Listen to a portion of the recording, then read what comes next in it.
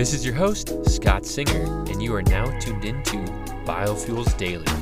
It is Wednesday, November 20th. Just like a countercurrent shell and tube heat exchanger, today's stories are going to transfer knowledge down your information gradient. Today I'll be covering 6 stories, which include number 1, B20 biodiesel fuel will debut in Malaysia next year. Number 2, EPA actions trigger Project Liberty shift from production to R&D. Number 3, bid by U.S. fund Amera for Brazil sugar mill fails to win creditor approval. Number 4, Grand Forks biorefinery construction nears completion and prepares to ramp up.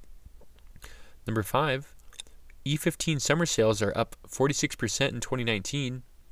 And lastly, number 6, the European Union has an increased demand for low-carbon liquid fuels, which can be met sustainably, study shows. So let's dig into our first story, which comes out of Kuala Lumpur. B20 biodiesel will be introduced in Langkawi, Labuan, Sarawak, and Sabah next year, the Primary Industries Ministry has announced.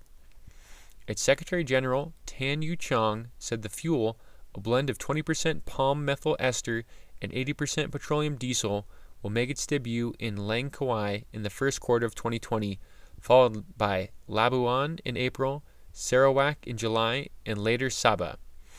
He said the move would involve upgrading existing facilities, including storage and pump facilities.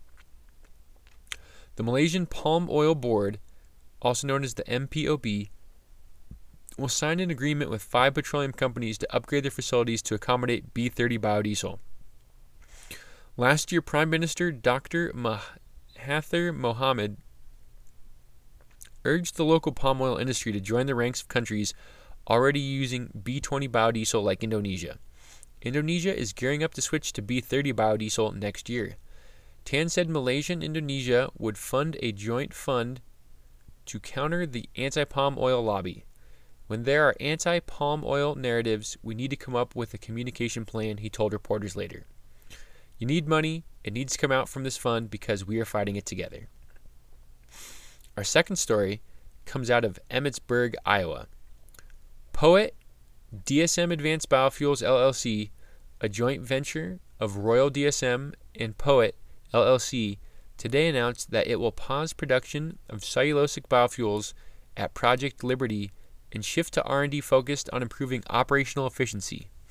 This step is a result of EPA challenges with the implementation of the Renewable Fuel Standard, also known as the RFS.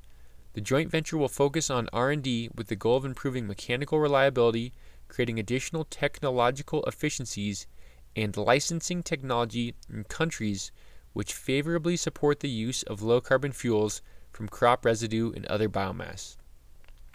As part of this effort, the joint venture will use biomass stored on site or already under contract and will not purchase additional biomass at this time.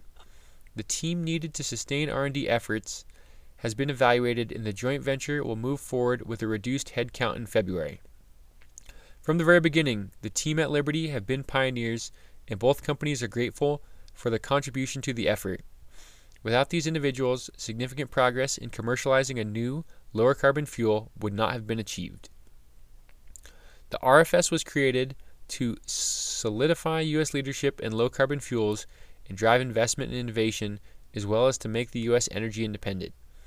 It also offered new income opportunities for farmers, improving the rural economy, created a use for crop residue, and encouraged commercialization of advanced biofuels that have 85 to 95% less greenhouse gas emissions than gasoline.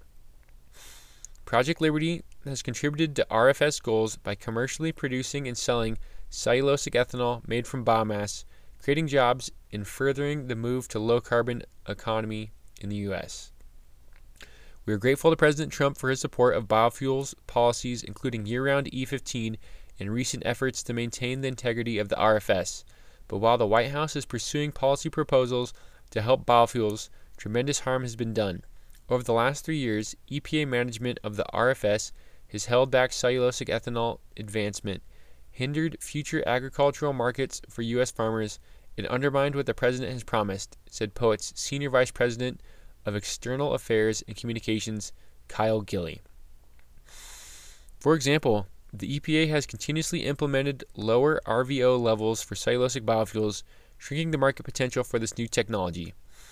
The EPA recently announced 31 new small refinery waivers, reducing the annual blending amounts below statutory requirements, causing a precipitous drop in D3 RIN values, removing an incentive for purchasing the product and commercializing the technology.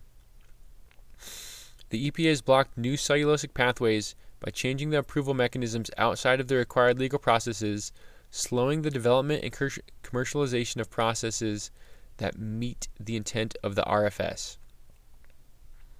Because of these policy changes, the economic landscape for cellulosic ethanol in the U.S. makes private and global investments in this technology more challenging. As a result, our joint venture is responding by temporarily pivoting and focusing on R&D efforts to improve technological efficiencies and explore additional international licensing opportunities in countries that are not choosing oil over agriculture, said President DSM North America, Hugh Welsh. POET and DSM remain committed to our joint mission and will continue to build on the success they have achieved.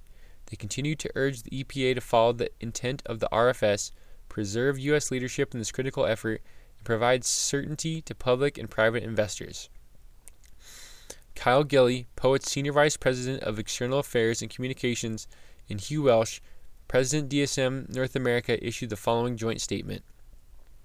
Despite the changes announced today, POET DSM Advanced Biofuels remains committed to leading the effort to scale up this cleaner renewable fuel as a solution to reduce carbon emissions. POET DSM Advanced Biofuels will continue its relentless advocacy and encourage the administration to support the intent of the RSF and put in place policies that advance renewable fuels, boost rural economies, and reverse the effects of climate change. We are proud of our achievements so far in demonstrating the efficacy of the biotechnology required to produce cellulosic biofuels at commercial scale and look forward to making additional R&D breakthroughs. Some background information about POET DSM Advanced Biofuels LLC. POET DSM Advanced Biofuels LLC is a 50-50 joint venture between Royal DSM and POET LLC. Based in Sioux Falls, South Dakota, the company is a cooperative effort of two innovators that provide a key to unlocking the opportunity of converting corn crop residue into cellulosic bioethanol. Built on the strengths of both companies, the joint venture has a critical mission to make cellulosic bioethanol competitive with corn bioethanol, the most competitive renewable liquid transportation fuel on the U.S. market today. Drawing on the deep expertise and experience of POET and DSM in different areas of converting cellulosic biomass into bioethanol, POET DSM Advanced Biofuels has built its first commercial-scale plant co-located with POET Biorefining in Emmitsburg, Iowa. Based on this plant, the joint venture plans to globally license an integrated technology package for the conversion of corn crop residues to cellulosic bioethanol. More information can be found at www.poetdsm.com. Our third story today comes out of Sao Paulo, Brazil. A bid by U.S.-based fund Amera Capital Management LLC to buy one of the mills from Brazilian sugar and ethanol producer Coelco failed to win approval from a group of creditors of the Brazilian company. Coelco, which filed for bankruptcy protection in July, said late on Monday that Amera's bid of $47 million for its Queiroz mill, one of the three mills the company operates in Brazil, was not approved at a meeting on Monday by creditors who have a total debt estimated at around $1 billion REAIS, or $238 million. Amera, a fund specialized in distressed assets and high-yield financing, is also a creditor of Coelco, which is proposing in its court recovery plan to sell the Queiroz plant to pay back most creditors. Amera already controls a sugar and ethanol plant in Brazil, the Neveri mill in Mato Grosso do Sul state, which it acquired from Brazil's Infinity, a company that filed for bankruptcy protection in the troubled Brazilian sugar sector. A third bankruptcy case involving Amera is linked to local grain trader Sierra Agro, which is selling some assets such as port terminals and elevators, is part of its recovery plan. Coleco said in its statement that creditors thought the bid did not value the Queiroz mill properly. More than 70 mills have gone under bankruptcy protection in Brazil in the last years after a long period of low sugar and ethanol prices. Our fourth story today comes out of Wisconsin. A Wisconsin-based company nearing completion of its biorefinery plant in Grand Forks is looking to begin transforming agricultural waste into ethanol despite the poor harvest. Keshav Rajpal, one of the principal leaders of Biomass Solution, the company that runs the Red River Biorefinery, gave an update on the plant's construction at the North Dakota Energy Conference and Expo, held at the Alaris Center on November 13th and 14th. The facility is located to the north of J.R. Simplot, a convenient location for a company that processes, among other things, potato waste into ethanol. If you drive by it and look at it, it doesn't really look like an ethanol plant, Rajpal said. It's all enclosed, everything is inside. Part of the reason for that is that it has some very significant energy integration, so we're really conscious about what our carbon footprint looks like. That consciousness of its carbon footprint translated into the design, which Rajpal describes as narrow and tight. That design was on purpose, not necessarily to keep costs down, but to add value to the fuel that will eventually be produced here. The market for the ethanol is primarily California and other parts of the West Coast and Canada. The reason for selling there is simple. The price is higher. They have a thing called the Low Carbon Fuel Standard, Rajpal said. So that market has higher value for the fuel. They basically have a carbon trading process in place. Put plainly, the lower the carbon footprint of the manufacturing facility, the higher the value of the fuel. Red River Biorefinery also produces renewable natural gas from agricultural waste, gas that can be used to power the plant, further reducing its carbon footprint. Rajpal said that the company is expecting to make its first sales in the new year. The 80,000 square foot biorefinery, which broke ground in August 2018, should be able to produce more than 16 million gallons of ethanol per year, according to Rajpal. The system is to transform agricultural waste into fuel, that waste being primarily sugar beet tailings and potato waste from companies such as Crystal Sugar and J.R. Simplot, though other sources of feedstock are possible. Off-spec wheat, off-spec corn, high moisture stuff, anything that's got starch or sugar in it, Rajpal told the crowd during his presentation Thursday morning. The poor harvest this autumn that plagued farmers in the region and was brought on by heavy rains and in early October snow should not affect operations of the facility, as it has yet to fully ramp up, at least for now. Obviously, will be a little challenge with feedstock coming in, Rajpal said. The nice thing is we have a pretty good relationship with our primary feedstock providers. American Crystal Sugar and J.R. Simplot are two primary anchor tenants in our facility. They have been very, very flexible with us, primarily because we've got a long-term relationship with them. Rajpal said the biorefinery has contracts with those two businesses that run for more than 20 years. Still, the biorefinery is looking to add other sources of feedstock from farther away, at least temporarily for the first year or so. He offered a rare ray of sunshine for his company in an otherwise bleak harvest season for the region. Quite honestly, with a challenged harvest, it's probably not a huge effect on us because we'll be starting up and we're going to have kind of a ramp up anyway. So it was going to happen. It's probably the best time for it to happen, but hopefully it doesn't happen next year, he said. Our fifth story today comes out of Washington, D.C. Growth Energy announced that summer sales of E15, a fuel with 15% renewable biofuel, often sold as unleaded 88 at the pump, are up 46% in 2019 compared to 2018 on a per-store basis. Additionally, for the first time this past summer, saw the number of stores offering unleaded 88 increase. Led by Casey's, the retail industry added 149 stores over the summer months. The 2019 summer driving season was the first summer unleaded 88 was sold without restriction, and this increase underscored the fuel's popularity with drivers who have logged more than 11 billion miles on it. Unleaded 88 provides American drivers unrivaled value at the fuel pump, and the explosive growth in summer sales demonstrate what we've always known: once consumers have access to this engine-smart, earth-kind fuel, they will come back again and again, said Growth Energy CEO Emily Score. With summertime sales already up 46% over last summer, we expect to see interest from retailers and consumers alike continue to grow. Growth Energy works with leading retailers including Casey's, Cumberland Farms, Family Express, Holiday, Come & Go, Quick Trip, Minico, Murphy, USA, Protect Fuel, Pump and Pantry, Quick Trip, Racetrack, Royal Farms, Rudders, Sheetz, and Thornton's to give more drivers access to cleaner burning, high-octane, unleaded 88 at more than 2,000 stations across the U.S. These retailers sell between 2.2 and 2.5 million fuel gallons per year, which amounts to over 200% more fuel gallons per year than what the average fuel retailer sells annually. Now, our last story of the day comes out of the European Union. EU's increased demand for low-carbon fuels can be met sustainably, a new study shows. More countries could adopt higher ethanol fuel blends to reduce transport emissions, improve air quality, and boost engine performance without exceeding the existing cap on crop-based biofuels.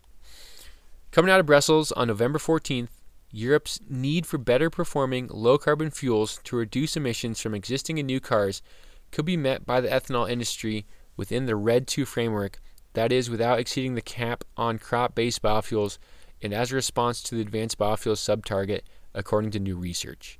A study by sustainable energy consultancy E4 Tech looked at scenarios involving countries adopting petrol blends with up to 20% renewable ethanol. Found that under two potential 2030 scenarios of increased demand for renewable ethanol, one with a mix of E10 and E20, and another maximum demand scenario with 100% E20, EU supply increases are achievable. In other words, there is no barrier to EU countries increasing their use of renewable ethanol through the introduction today of E10 and tomorrow of a mid-blend such as E20 as a proven climate solution. Renewable ethanol is expected to play a key role in the realization of the EU's energy and climate ambitions. One of the main factors limiting the potential contribution of renewable ethanol to decarbonization of the road vehicle fleet is the level at which ethanol is blended into gasoline. The report's authors write, one option to overcome this is through the standardization and use of mid-level ethanol blends. Already, EU delivers more than 71% average greenhouse gas emission savings compared to fossil petrol. Blending more of it into petrol could increase emission savings for the existing petrol fleet and unlock the full potential of future engines. A conservative yet optimistic scenario with 20% market share of E20 would require an additional 3.2 billion liters of ethanol, a 58% increase compared to 2017 volumes. An extreme high demand scenario in which all petrol sold in the EU would be E20 would require trebling the volumes of ethanol compared with today's supply volumes. The study shows that in both scenarios, demand could be met without exceeding the RED II crop cap and supplying the ethanol volumes for the advanced biofuels sub-target. 9 countries across the EU already use E10 petrol, which reduces greenhouse gas emissions and works in today's cars and infrastructure, and more are considering adopting it as part of their efforts to achieve renewable targets. In October, the Netherlands began using E10 petrol. Slovakia, Hungary, and Lithuania are in the process of adopting E10 beginning in 2020. Other countries such as Brazil use higher blends to reduce emissions. Europe's need to reduce auto emissions is more urgent than ever, and renewable ethanol is already an important part of the solution, said Emmanuel Desplechin, Secretary General of ePure. But EU countries could do a lot more by moving to E10 and higher blends such as E20. This new study shows there's nothing holding them back. Now Europe's policymakers, regulators, ethanol producers, fuel blenders, and auto manufacturers should work together on a solution that can deliver real benefits for the climate and the economy. Let me know what you thought about today's podcast and send me an email to biofuelsdaily@gmail.com. Lastly, if you could please subscribe to my podcast and leave a rating, it would be greatly appreciated. Thanks for listening, and remember to always go green.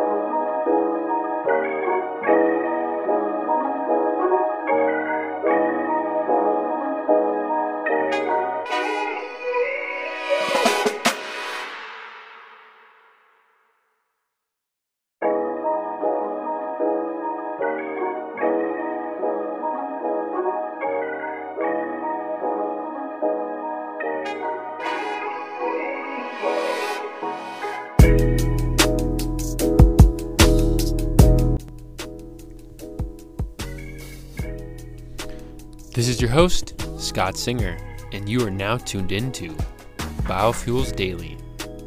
It is Friday, November 29th. Just like a Thanksgiving pumpkin pie topped with whipped cream, today's stories are pretty sweet.